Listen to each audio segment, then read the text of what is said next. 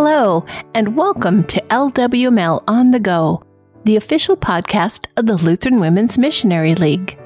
I'm your host, Eden Keefe. Today we are continuing the series titled Unlikely Servants by Lu Garchow. These thematic studies were written to encourage women to dedicate their lives and work to the Lord, in spite of their own shortcomings. The biblical women chosen all have chinks in their armor. All have been handicapped by something in their lives which might seem to make them unworthy to serve a holy God. However, these women, loved and forgiven, were chosen by the Lord to fulfill a specific purpose for Him. This is the devotion, Rebecca. It is found in the accounts Genesis chapter 25, 21 through 34, chapter 27, 1 through 47, and chapter 28, verses 10 through 17. I love you most, want you to have the best, and am willing to bear the consequences. In the 1960s and 1970s, the Smothers Brothers were great hits on television. One of the lines that Tommy Smothers used with great regularity in talking with his brother was, "Mom always loved you more than me." While it was used in a humorous way and often brought laughs, favoritism within the family is not funny at all. It causes great pain and division. It can lead to violence and family separation. Rebekah, the wife of Isaac and mother of Jacob and Esau, was guilty of family favoritism, as was her husband.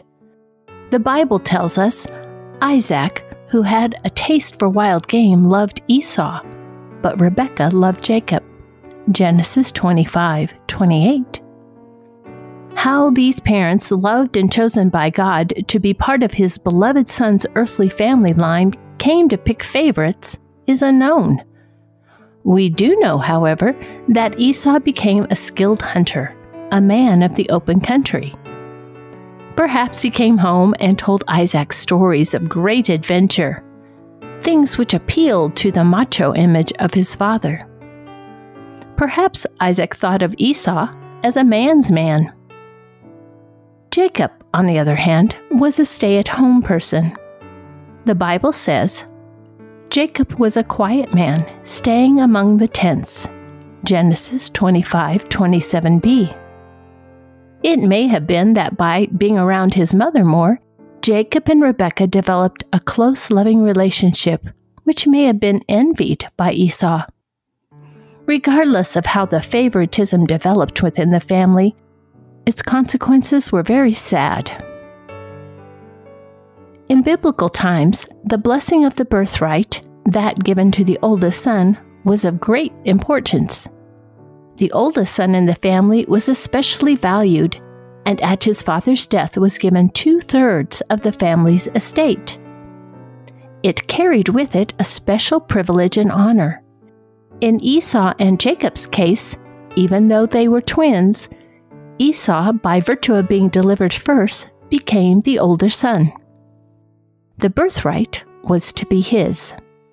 An incident which occurred in their young adult life caused Esau to despise and give up his birthright to Jacob, an action of great consequence, but perhaps unknown to the parents. When the time of Isaac's death drew near and he was about to give Esau the blessing of the firstborn, Rebekah overheard the conversation. Not wanting Esau to have that blessing, she quickly schemed to have Jacob receive it instead. She was fully aware that once a blessing was given, it could not be withdrawn or given to someone else. She called Jacob and made all of the necessary preparations for the meal, which was part of the ceremony. She planned the deceitful process so that her favorite son would receive the blessing which rightfully belonged to his older brother.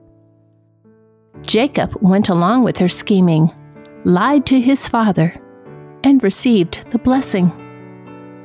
When Esau returned to receive his blessing, he found out that his father had been tricked into giving it to Jacob.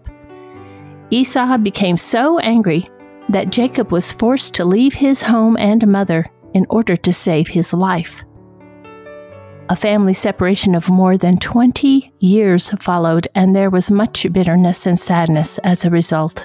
Rebekah paid a big price for choosing to play favorites.